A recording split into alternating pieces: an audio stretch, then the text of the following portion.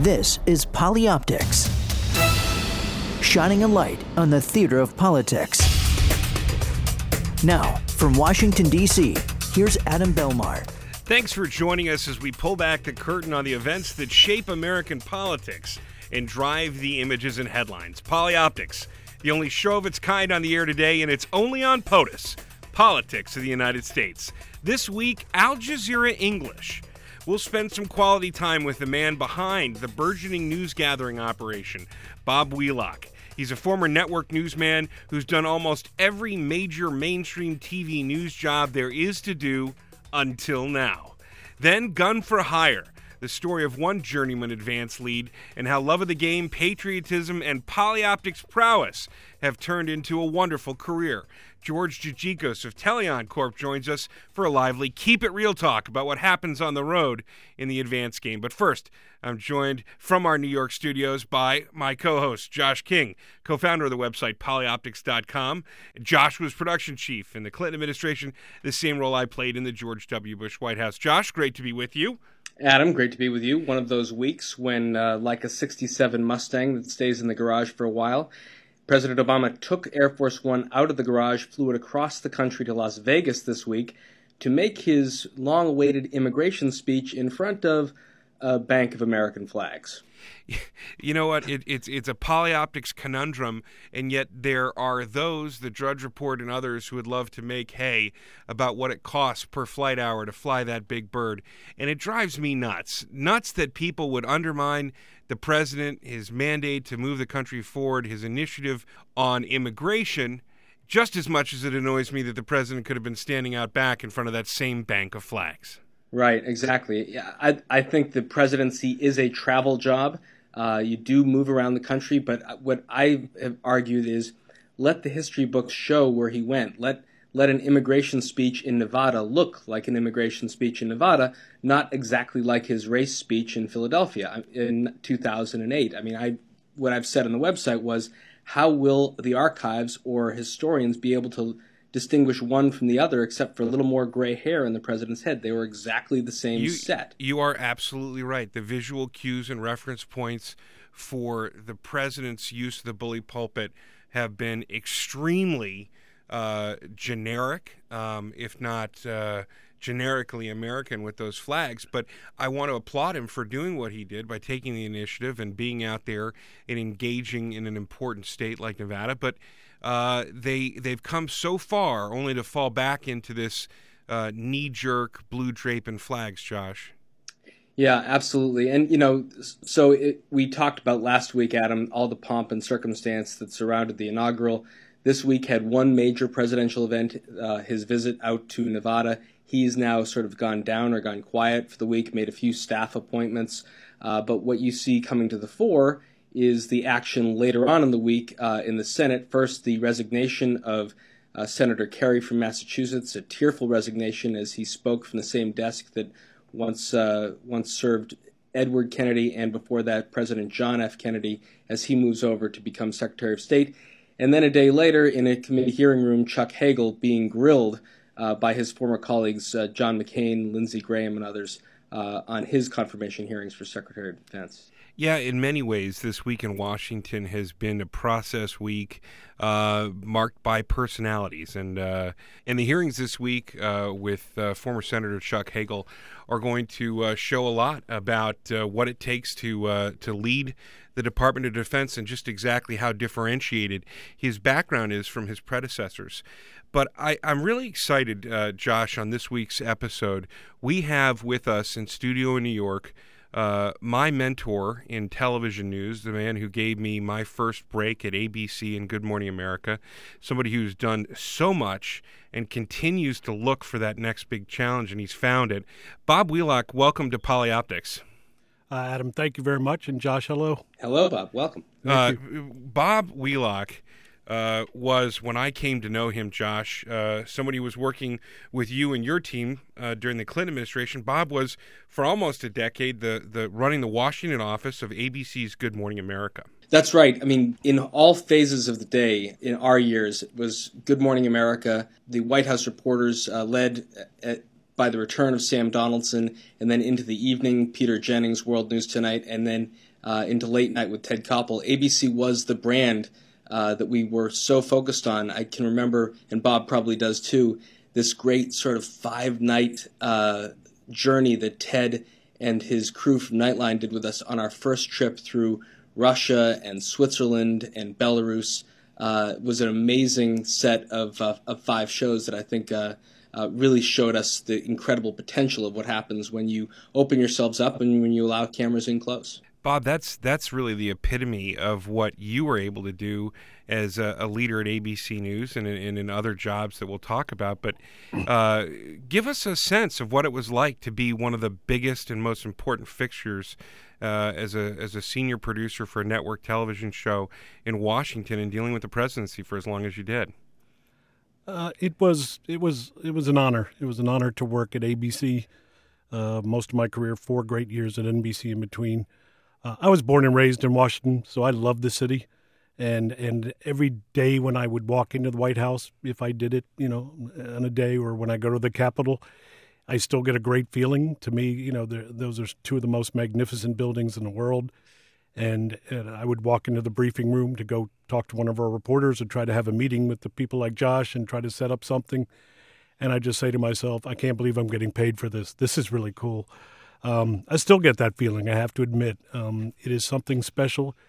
You know that you're in a place where decisions are being made and people's lives are being affected. And to the extent that you can translate that and help people understand the process as well as the hope for solutions, it's a great responsibility. And as I say, it was an honor.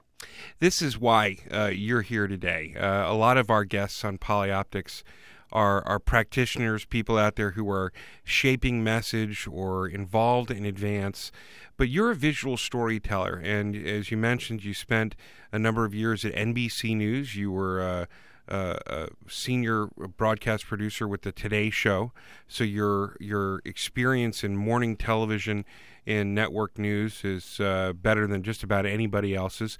You also spend time with David Brinkley working on the Sunday Show This Week with David Brinkley.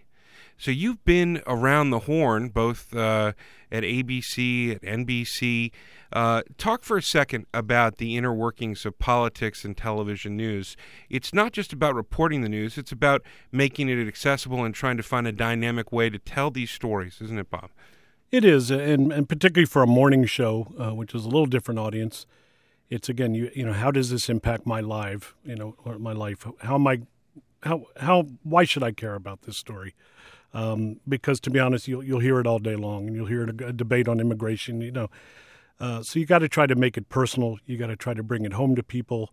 Obviously, some things are easier than others. If it's economic, while usually not the most visually stimulating story, it is something that everyone cares about. It affects them in every phase of their life, from their own paychecks, their retirement plans, their children's college fund, how they pay for health care.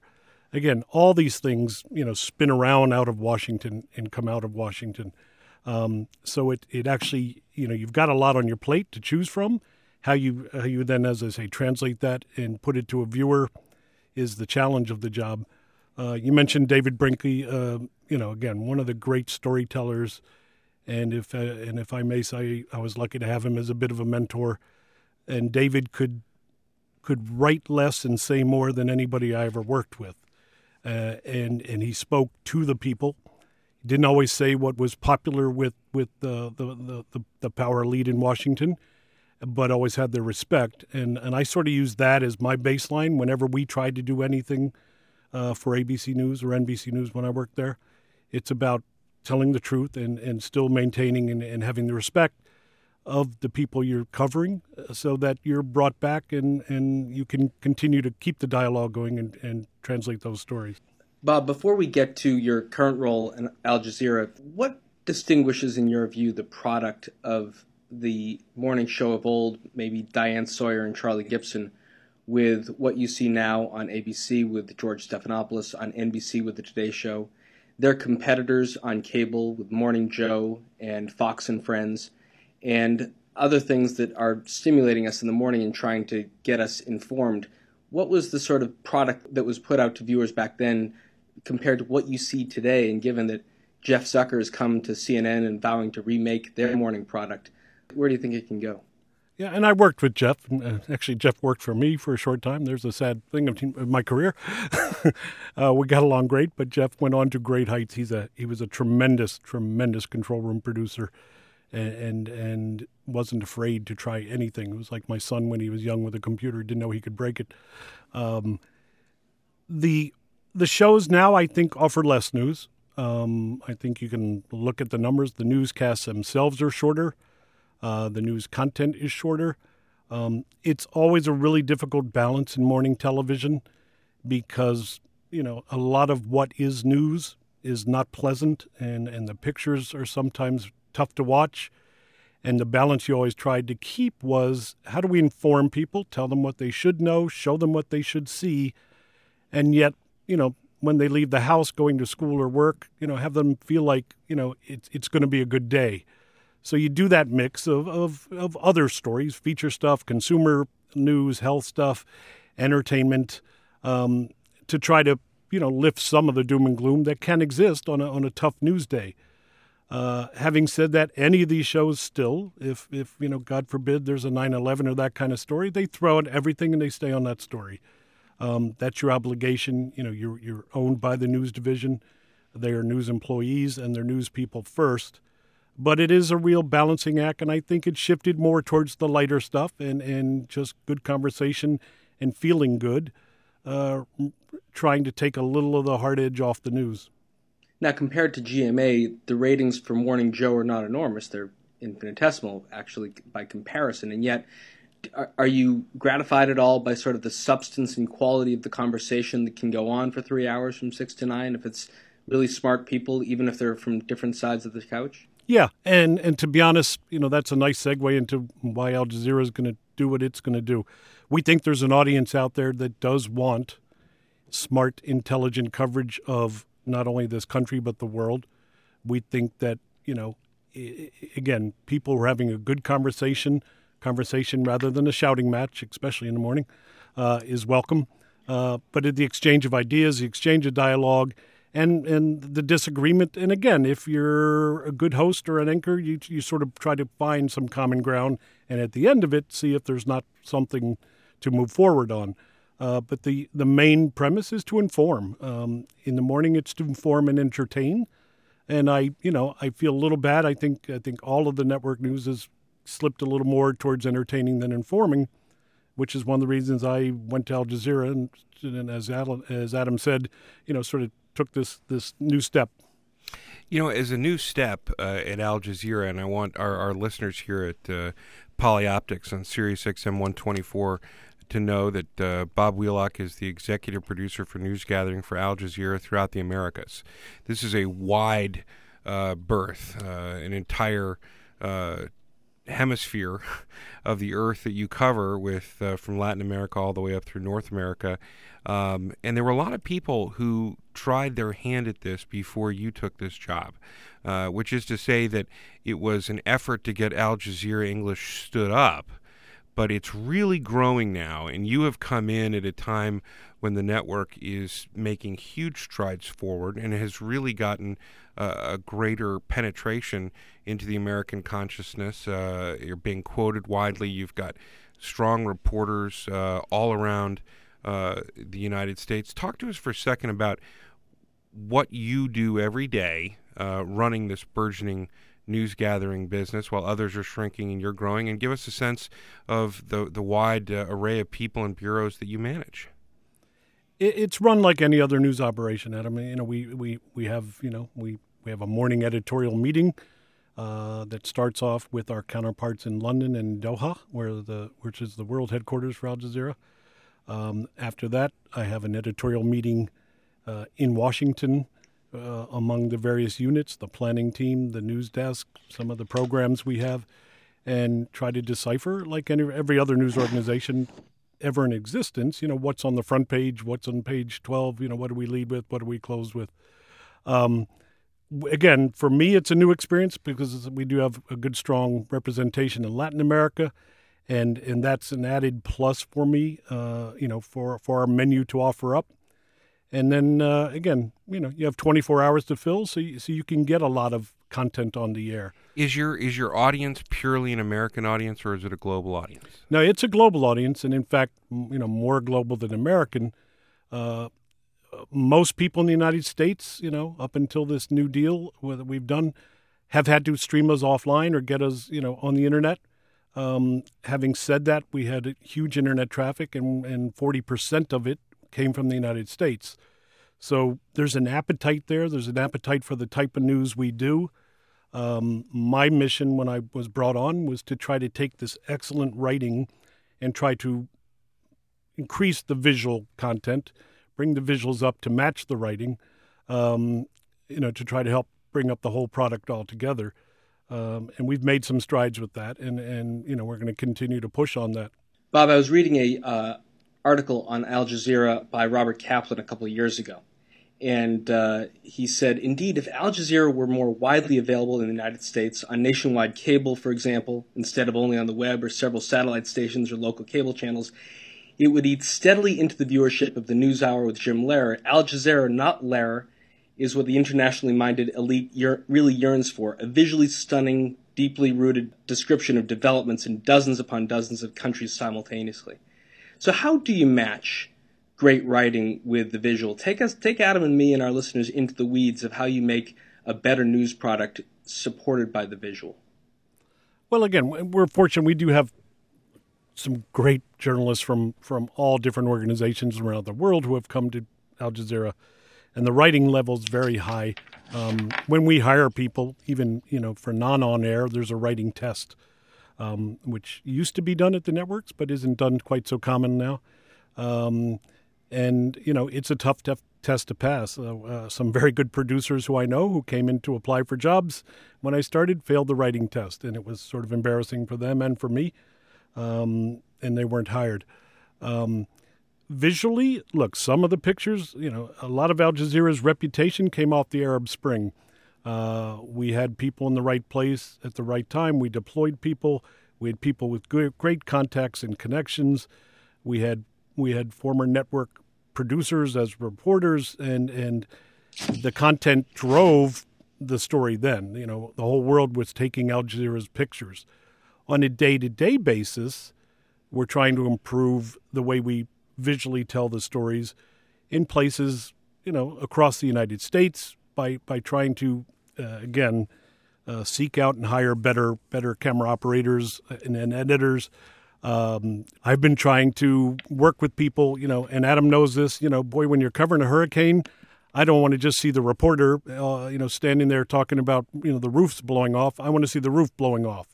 And literally it's breaking habits. And again, because we're so international, there's very different styles, in a lot of, it's very British to stay on the reporter at all times. Where I came from and learning from someone like Roger Goodman, once you've established the reporter, I want to hear him or her, but I want to see the story. So, it's moving the camera, making it more active, making the viewer feel like they're there.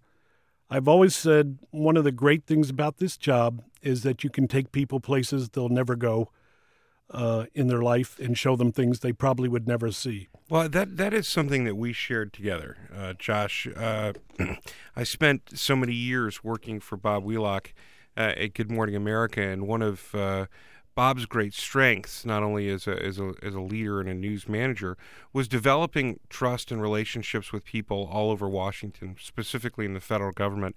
And during the Clinton administration, a great example, I think, was an origination from the White House that GMA did not long after Columbine.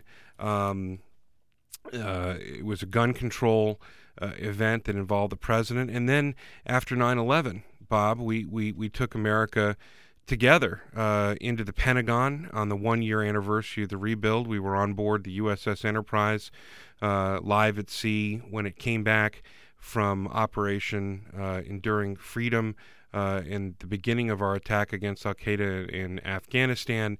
You took Americans inside the FBI. Talk for a second about those special shows and some of the access and showing that story that you've been able to do. As you know, Adam, and Josh too, because he was part on the other end on some of them, It took a lot of work. It took a lot of meetings. It took a lot of, the White House, what I found, was always receptive, but they wanted a little different idea than just, we want to interview the president. The Kids and Guns special after Columbine, which sadly, I guess, didn't accomplish much since the problem is still with us, was extraordinary. And we were able to bring in children and families to the White House with the president and Mrs. Clinton, taking questions from these people face to face, many of whom had been affected by gun violence, and giving them answers. In typical morning show style, it included a musical performance by Sarah McLachlan out on the street outside the White House, which they blocked off for us. It was extraordinary, and you felt like at least you drew a lot of attention that day to this problem. Oh, you did, and you had people like Josh King and his legacy in the White House and the Clintons who got that. Yeah. And then other people within the Bush administration who saw what was done and said, yeah, that can work. That's an effective way to tell a story, to bring people inside and truly show it. And I love having you share the story, but what I'm wondering also is, how do you bring that to life within the confines of Al Jazeera? That's obviously a huge challenge, and access in Washington is still a problem for us. We know that the people in the federal government and the government agencies watch the channel. We don't always get the access we would like to try to do the types of things I'd like to do. It is a work in progress. We made great strides this election year. We pushed very hard. I've got a little bit of a corny saying, if you meet us, you'll like us. And we went out with them, and we've gone in their face, and we begged and borrowed and jumped on the flights with them, which we were never allowed to travel before, and that's both with the Democrats and Republicans during the campaign. And, they got to know us, and we're just normal people like them, just trying to do a job with a mandate to cover the news and tell it as truthfully as possible. We don't attend every briefing. We don't have office space or bureau space in some of the government buildings where we would even like to be able to have our reporters there every day. So they have to try to work it from the outside looking in. But that's part of who we are, too. We are a little bit on the outside looking in, and we kind of like that focus a little bit as well. Well, first of all, I mean, the format that you just described, Bob, going back to Kids and Guns, the notion that you would involve the president with established questioning talent from any journalism organization, whether it's ABC, NBC, or Al Jazeera, and an audience of potentially unscripted questions. Adam, Bob, that seems to have gone away forever, existing now only in the highly produced third presidential town hall format debate. And I'm wondering, we used to do it with Clinton all the time, Bob, that he'd either go to a local market and engage with local anchor talent, or, as you said, sometimes with national talent, and the questions would be live and the answers would be unscripted. But Adam, somehow it got to a point where both parties would hold these, so-called town hall Q&A formats in which we would be the beginning to end producers, and we'd invite cameras from the networks or Al Jazeera in to shoot it. But God forbid we could allow them to have any editorial control over the questions being asked. Josh, you're right on the money, and I have to say again, only on POTUS, okay? You wouldn't hear this interview on any other show but Polyoptics, but the entire place could never be coming alive except here on POTUS. What Josh King is describing and what Bob Wheelock, our guest here from Al Jazeera, brings to the table is it takes both sides to come together. A willing participant who's confident, like President Bill Clinton always was, in order to take on these risks and challenges to really communicate. And the vision of producers like Bob Wheelock, who could get on the ground, bring the editorial and the production to bear, and then Josh King, who could be an interface against these things. You're absolutely right, Josh. I mean, Bob, talk for a second about this, because you have tried to duplicate that sort of lightning in a bottle, and you've had success. You've shown other networks how to do it. You have sort of raised an entire generation of producers like me who learned at your knee. But the opportunities, as Josh describes, are increasingly rare. They are. Unfortunately, I think, and it's not one side, by the way. This is both Republicans, Democrats. They've decided that, hey, these are a good idea. This is a great way to get our message out, but we want to control it. And I think a lot is lost because of that. Because to be honest, if you're, it's not like they ever didn't have control. It was a shared, you said it right, Adam, it was a shared venture, it was a shared opportunity to bring people in with honest questions, to exchange those ideas. And if you're, to be quite honest, if you're the leader of this country or a senator or a congressperson, you should not be afraid to stand up and talk to the people who elected you. And I feel that now. I feel that a little bit. It's been tough in the last few years. The show I'm probably proudest about is The Pentagon, going live from the Pentagon the year after 9/11. And Adam knows this. I'm the son of a military man, and I took it personally that all the talk was about the victims in New York. And I don't mean to slight anybody, a victim anywhere, Shanksville, anywhere. But the networks being based in New York, it was always what happened in New York. And and Adam, God knows, worked hard on this. We were able to put a show through the Pentagon that revisited that day and took us to where they are now, and with some of the victims who are still alive, and with the Secretary, Rumsfeld, who sat and talked with us. And we had 17 live cameras in the thing. It was a bit like doing a Super Bowl. And we, again, musical performance, Alan Jackson, who had wrote a song specific for 9/11, saying, "Where were you?" And we gave a concert in the quad of the Pentagon for the staffers. So, Josh, this is the quintessential polyoptics practitioner, but from another side of the lens. A storyteller who's an amazing visual storyteller who is a straight shooter, who brings people in politics and in media together to tell that story, not with an agenda, but just to tell it. There are not enough of those polyoptics practitioners out there, Josh. Well, no, there aren't. And I like Adam, Bob, is absolutely curious to know, where were you when you understood that those that own Al Jazeera had an opportunity to buy into the real estate that current TV represents, and suddenly be able to realize this vision that Robert Kaplan had a couple of years ago, that if only Al Jazeera could have real estate and be into millions of households, you'd be able to tell these stories in the United States. So when were you brought into the process, and what are the prospects now? What will we be seeing from Al Jazeera in the year and years ahead? The process started, I think, sort of a year ago. I mean, the distribution attempts have been quite a few over the years and failed. And the process was kept to a very, very small group. And to be honest, I was not included in that till recently. I started with Al Jazeera less than a year ago, February 6th. It was right after Christmas time. They sort of brought me into the fold too, and said, "This is what's in play, and we need you to, help us with this and that, and consult on this." And there was brought in the deal. Went back and forth like most business deals do, and this is a pretty big one.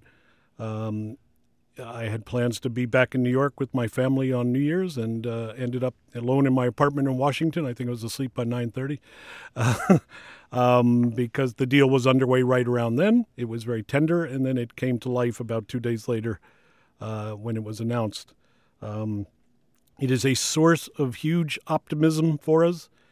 It's so much of what we want to do to try to have more eyeballs watch what we do. And whether or not they stay with us, that's up to us. The content will determine whether the American people will accept Al Jazeera as a legitimate news organization. We've won a number of awards over the past couple of years. We've won a lot of respect, I think, even by Democrats, Republicans, everybody. There are still a few who want to throw some stones at the station, at the channel, but most of them have never watched it. And we have a lot of plans to try to do, again, some of the same things that I used to do on other networks on Al Jazeera.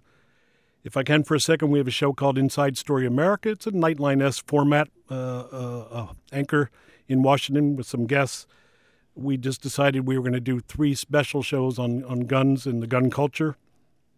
And the only thing I asked the staff was, the first show has to be from a gun show or a gun store, talking to and hearing from people who believe that this is their right to own a firearm, and to hear from them why, and let them tell their side. Because I honestly think the media, and I'm not in favor of guns. I don't own one. But I honestly think that the media, immediately jumps on the one side of this and doesn't or hasn't listened to these folks. The show aired yesterday. I couldn't have been more proud of it. The production values were beautiful. The video was beautiful. To be honest, the cameraman owns a gun, and he understood what the guy was talking about and when he was doing it. We selected the team carefully. It was people who sort of understood. And I think we accomplished in the first part, what I meant to set forward, in that everybody in this country has a voice. I mean, that's what America's about. Al Jazeera is about the voice of the voiceless. Again, another cliche, and I apologize, but it's true. It's why we have 70 bureaus around the world. It's why 80% of the people who get any news in Africa get it from Al Jazeera, because they don't trust their state-run television, and they get it by any means possible. We try to just put the truth forward, and from all sides.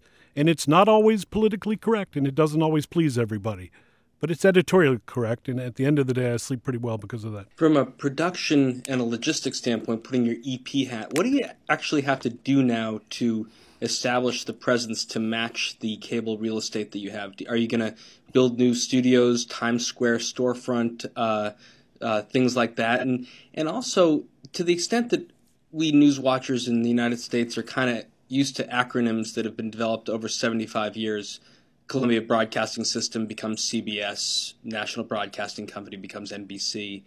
Is Al Jazeera, does it start with a hand tied behind its neck simply because of its Arabic-sounding name? There are those who say it does. And to be honest, that debate is ongoing. I just left a meeting, one about the programming schedule. But more specifically to your last question, somebody told me, I don't know where it came from, somebody told me it's the 5th most recognized brand in the world. That's not all positive. That was someone from Doha. It's not all positive. I'm not naive by any stretch. Again, we think we've overcome a lot of people have called the brand toxic.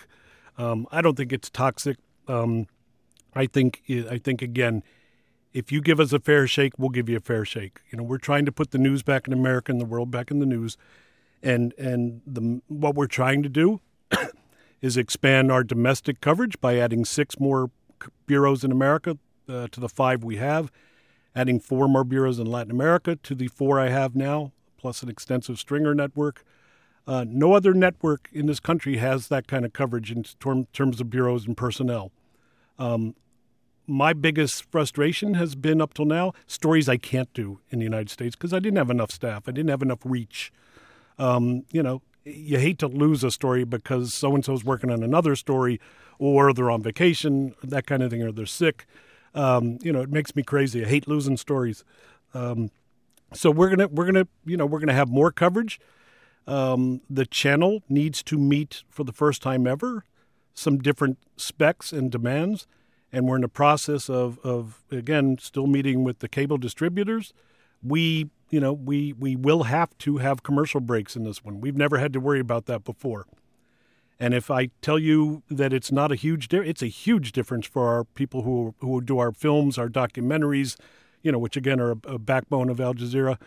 For us to try to figure out how to get the commercial breaks in without disrupting the flow of the channel. We're probably the only company in the world that's trying to do less ad time. But you realize you are on Sirius XM. I do. A supposedly adless, although POTUS is a great bastion of the ad-free world here, Channel 124. And I do notice there's been no commercial interruptions. That's right. We've been going wall to wall with Bob Wheelock. You know what? I wish we could go on forever. I didn't point it out at the beginning of the show, but I want to point it out now to you, Josh, and to the rest of our listeners. Among other things, Bob Wheelock has not spent his entire career in the United States. He was the London bureau chief for NBC News, and he was always among the first that ABC News would ask to go abroad for a major interview or to the Middle East, where he had great experience, including in the first Gulf War. It is no surprise to me that you took this challenge and this job, Bob Wheelock. What I'm profoundly glad to hear is that you have confidence in the editorial strength and independence of this news gathering organization that you're running, and that it's something that you really believe we should all give a shake. I wouldn't have done this. I wouldn't have come here if I didn't believe in it. I did my research. I've not had anyone ever say you have to do a story this way, you can't do that story, you should do this story. It's almost spooky to me sometimes how much editorial freedom I have. It's a pleasure, and I'm not gonna try to ask anybody to add their 2 cents in if they're not willing. But it is again, all they ask is that we manage our product well and try to get the best stories we can, and try to show and hear from people who normally don't get represented. That's a lot of what we do. We can do that in the United States. There's a lot of people in this country who don't get covered because they live in specific regions or because their story's been told. There's a lot of stories that haven't been told, and we hope to tell those. Well, I for one, applaud you for the effort, and I will do my best to start looking at America and our politics and our polyoptics through the lens that you all have out there. I appreciate you taking the time, Bob Wheelock. No, thank you both. It's a pleasure to talk to you both. Thanks, Bob. Much appreciated. Thanks, John.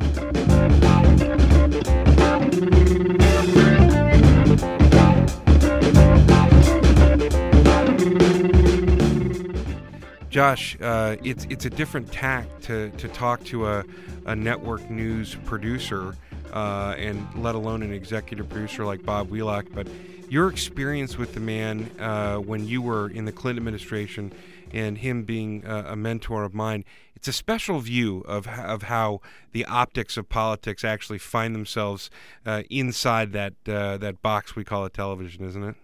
Yeah, Adam, when you come up through politics and into White House communications as I did, but you grew up as such a fan and devotee of broadcast news, you take people like Bob and his colleagues at the other networks as mentors, because all you want to do is use your actor, your character, the president that you work for, to tell a story. And he and his colleagues are the people who take the material, the content that you create, and hopefully package it into something that will tell viewers a story either in the morning or in the evening news. There is a certain affinity that people have for storytelling, and you might end up as a print journalist or a television journalist, or taking a path through politics like you did.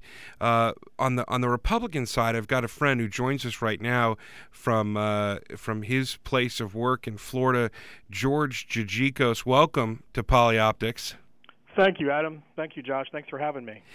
George is a journeyman advance man, and he's been involved in politics straight out of college, and he never stopped.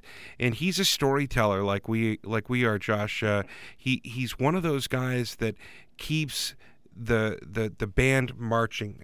You have a huge event, you have something important that you've got to throw a big asset at, and that's Gigikos. You've got your own company down there now, Teleon, where you do events and marketing and strategic communications. But let's call you what you are. You are an advance man extraordinaire who has traveled the world on behalf of U.S. presidents and candidates. And I'm real anxious to get you to talk to us a little about how you got into the business and what it was like on those early days. Did you know that you were going to be an advance man? Did you even know what that was?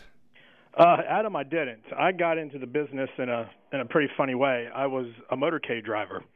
Way back in 1987, I was still in college at the time, and Vice President Bush, 41, came to Birmingham for a fundraiser. He had his exploratory committee formed, and I got to be a motorcade driver. And that night, in my van that I was driving, were a few guys, Lee Atwater and Rich Bond, and a guy named George Bush Jr., and they were giving me a hard time on the way back to the airport and said, "Hey, boy, give us your number.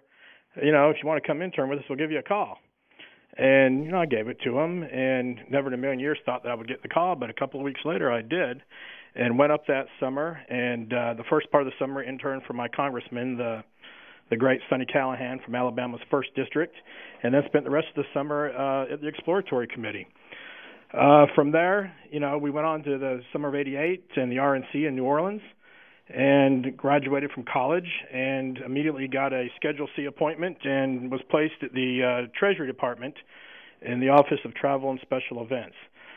Keep in mind, I'd never planned an event, never done anything like that before, and my first meeting was a G7 Finance Ministers meeting. So Joshua, a little baptism by fire. Joshua King, I mean, it's not exactly a perfect match, but this is like a Republican JK, right out of college and journeyman like you. It's very similar. While George was in Alabama and the South, I was in the Pacific Northwest in that same campaign with Governor Dukakis, and I myself was organizing what I thought was the world's best ever motorcade to go from Portland Airport to Portland State University. I did it by going to one of the sororities at Portland State and recruited an entirely female cast of motorcade drivers.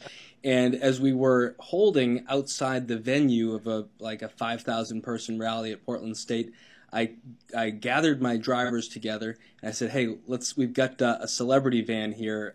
Guest one happens to hold the baggage of one Mr. Rob Lowe. And if we could just maybe take a quick peek inside the bag, maybe we'd give everyone a fun time for having done the motorcade." I'm probably saying a lot more than I should, George and Adam, but there's nothing like beginning your advance work by organizing a motorcade. That's right. That's right. Well, both of you went on with some success and some trepidation to take on more and more responsibility. And George, you really sort of have moved on every step of the ladder. You have done everything. Talk to me about when you finally felt like you'd made it. What was the event? And you've done some great things, and we're going to talk about one of them from this summer that Josh truly loved from the Romney campaign. But when did you feel like you'd arrived? You were truly an advanced man. Adam, I don't know if you ever feel that you've truly arrived. Even as long as I've been doing this, I still make my mistakes and learn from every event and every trip. But when the White House calls and says, "George, we want you to be the lead for the president's trip somewhere," that's a heck of a feeling to have. To lead an advance team for the president of the United States is quite an honor, and the responsibility that goes with that can be overwhelming at times. How many of those have you done? Over 100. For how many presidents? For how many presidents was President George W. Bush? I worked in, obviously, the vice president's campaign in '87 and '88, in the Dole campaign, and most recently the McCain and Romney campaigns as well. Before we get to 2012, what were in that span the most opulent surroundings you found yourself as an advanced man? Your accommodations, your food, and sometimes the most dire. What's the toughest assignment you were given? I think the toughest trip that I did was to India. We went with President Bush, and we were in Hyderabad, and my site there was a agricultural university where the president was going to go and tour the university and then literally walk through a farm field that they were plowing.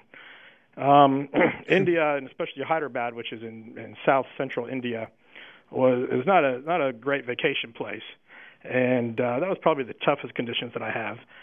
Where would you have to stay overnight? Where was your accommodation? Well, the accommodation wasn't bad. It was a Sheraton hotel, which wasn't too bad. I think the other worst was probably best trip, worst accommodations was in Accra, Ghana, which was a trip that I really, really enjoyed.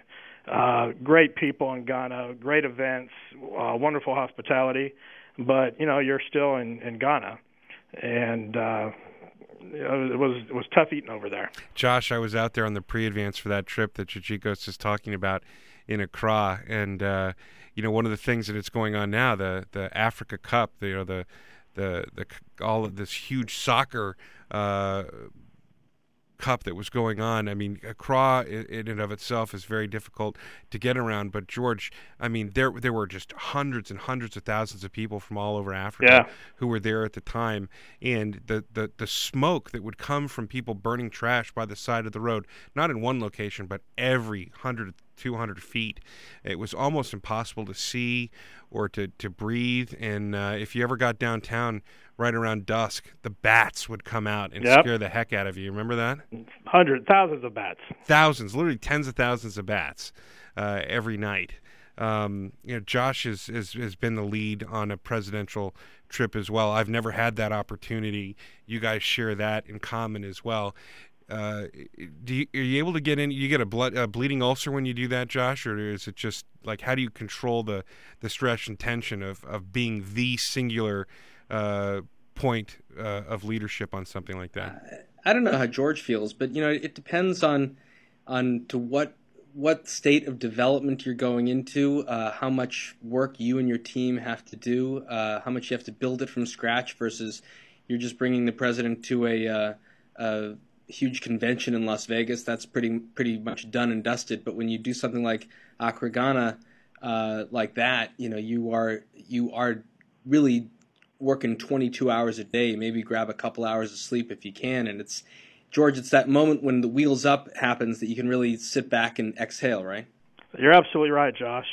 Thankfully, you work with a great team of people when you're on the road, and a lot of these people volunteer to do this, and they come over and they're just great Americans that want to serve their country.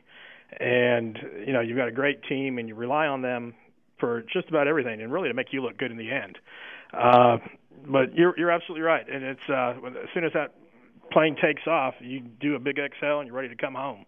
Best wheels up party, what was it? I think the best was probably, we did a trip in the very beginning, I think 2002, to Vilnius, Lithuania. And the interesting thing of that trip was President Adamkus actually worked for the EPA in Chicago. And when the Iron Curtain fell, he went back to Lithuania and was elected president. So he was just tickled to death that we were all there and that the President of the United States was going to Lithuania. And the thing that was special about that trip was we were there to celebrate and honor Lithuania for their ascension to NATO. So after the trip, we got Air Force One, took off, and we were all invited back to the presidential palace for an awards ceremony where the president and the foreign minister presented, 40 or 50 medals to Lithuanian dissidents that had helped, Lithuania throughout the years of history and their past reach the important milestone that they made. And we had a heck of a party that night. That was a great trip and a great way to finish it.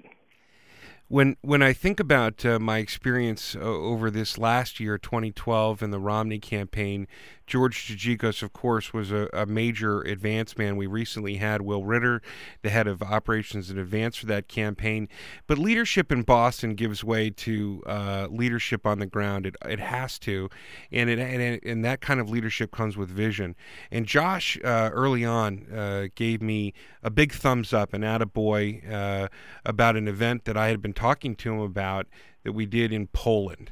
Well, George Chichikos was the lead there, and Josh has said many times, George, that it takes vision to figure out how to maximize a great set of steps as a backdrop for a presidential level event.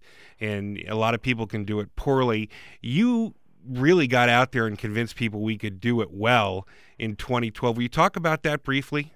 Yeah, just one correction. I was not the lead on that trip. Joey Smith handled the lead for that, and I went over to primarily work on that. So you were working on the site. Forgive me. I did the All speech. due credit to Joey. And, you're right.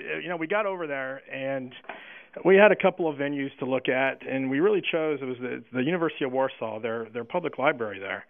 And we walked in, and, we had all kinds of different options. First was, an old historic building in Warsaw.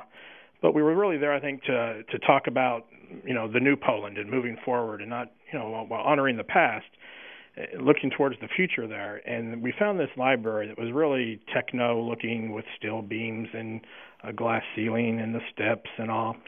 So we did it, and we convinced everybody that we could make it work. Obviously, with a glass roof and TV lights, those things don't mix. So we literally covered the roof with tarp so we could get the lighting right. And I think we produced a great event there. It was not without its problems and issues, as you know. With some different last-minute things that happen. And that's when flexibility comes in. Well, Josh, I know that was one of your favorite events. Well, you and I were talking that night, Adam, and I think you sent me some pre-event stills, and I gave you some thoughts on it, and it did remind me of the Schindler Blue that we'd talked about at the inaugural a few weeks ago, except this was sort of a Polish Burgundy, if I recall. But, it's taking a president overseas is amazing for the country that gets visited. It's amazing for the community of people with Polish heritage back in the U.S. and they read their heritage newspapers, they watch their television that covers what's happening back home. But it doesn't always break through to the national media, George. And I just want to ask you kind of a serious question, because I've been on this side many times, as has Adam. You put your heart into something. You think you're doing something very important. You think you're allowing Governor Romney to send a very important message. And he does other statutory pieces of the Polish visit. He lays a wreath at the Tomb of the Unknown. The media pool are asking him questions. Rick Gorka is overheard by microphones telling them that this is a solemn place and has a mild expletive. And suddenly, all the work that you've done for the past 10 days is kind of subsumed into whether a traveling press secretary swore at a press pool. How did that kind of make you feel at that moment and upon reflection? At the moment, it is what it is. You've got to focus on your job and get through the speech. When it happened, we knew about it. We didn't think it would be as big of a deal as it became. It was all kind of silly, in my opinion. Yep. But you're right. It's kind of like, here we are in Poland to give a major speech on foreign policy, and we're talking about not answering questions. So in reflecting on that, I don't feel one way or the other about it. It happens all the time when there's times, Josh, where you do events and then you see the reporting done afterwards, and it's like, my goodness, were they at the same event that we just left? But the Polish thing was unfortunate. You're right. It was a great event. It was a great speech. It was a great set. The optics were wonderful. And unfortunately, it got overshadowed by what happened at the Tomb of the Unknown. And it is what it is. You don't feel good about it, but, there's nothing you can do about it either. Well, you have to have the right people out there in order to be able to maximize on opportunity and prepare for things that just can't be expected, whether it's abroad or it's here. And that's really at the root of what you do every day for your clients. Is there a great market? I mean, I know you've made a nice living and continue to have lots of great work to do. But as an advanced man who comes out of national politics, is it the big corporations that tend to come calling for your expertise? No, it's a little bit of both, Adam. We started Telion in actually in 1999 strictly as an event management firm, a corporate meeting planning firm. And over the years, we've kind of developed into more strategic communications and media relations, and obviously operations and logistical support. But yeah, I mean, it helps to have that background. It helps to have that big worldview when dealing with corporate America and your clients. But I think it's been a great help, the experience and the contacts that you've made over the years. Well, Josh King, it's always fun to have another one of our brothers on the show. The jobs that we do while they help and make a big deal in our politics, and that oftentimes, leaves us on opposite sides of the fence. There's something that binds us all together. And George, you've been someone I've learned a lot from, and it's really great to bring your voice to PolyOptics. Thanks for joining us. Hey, thanks so much for having me, guys. I really appreciate it.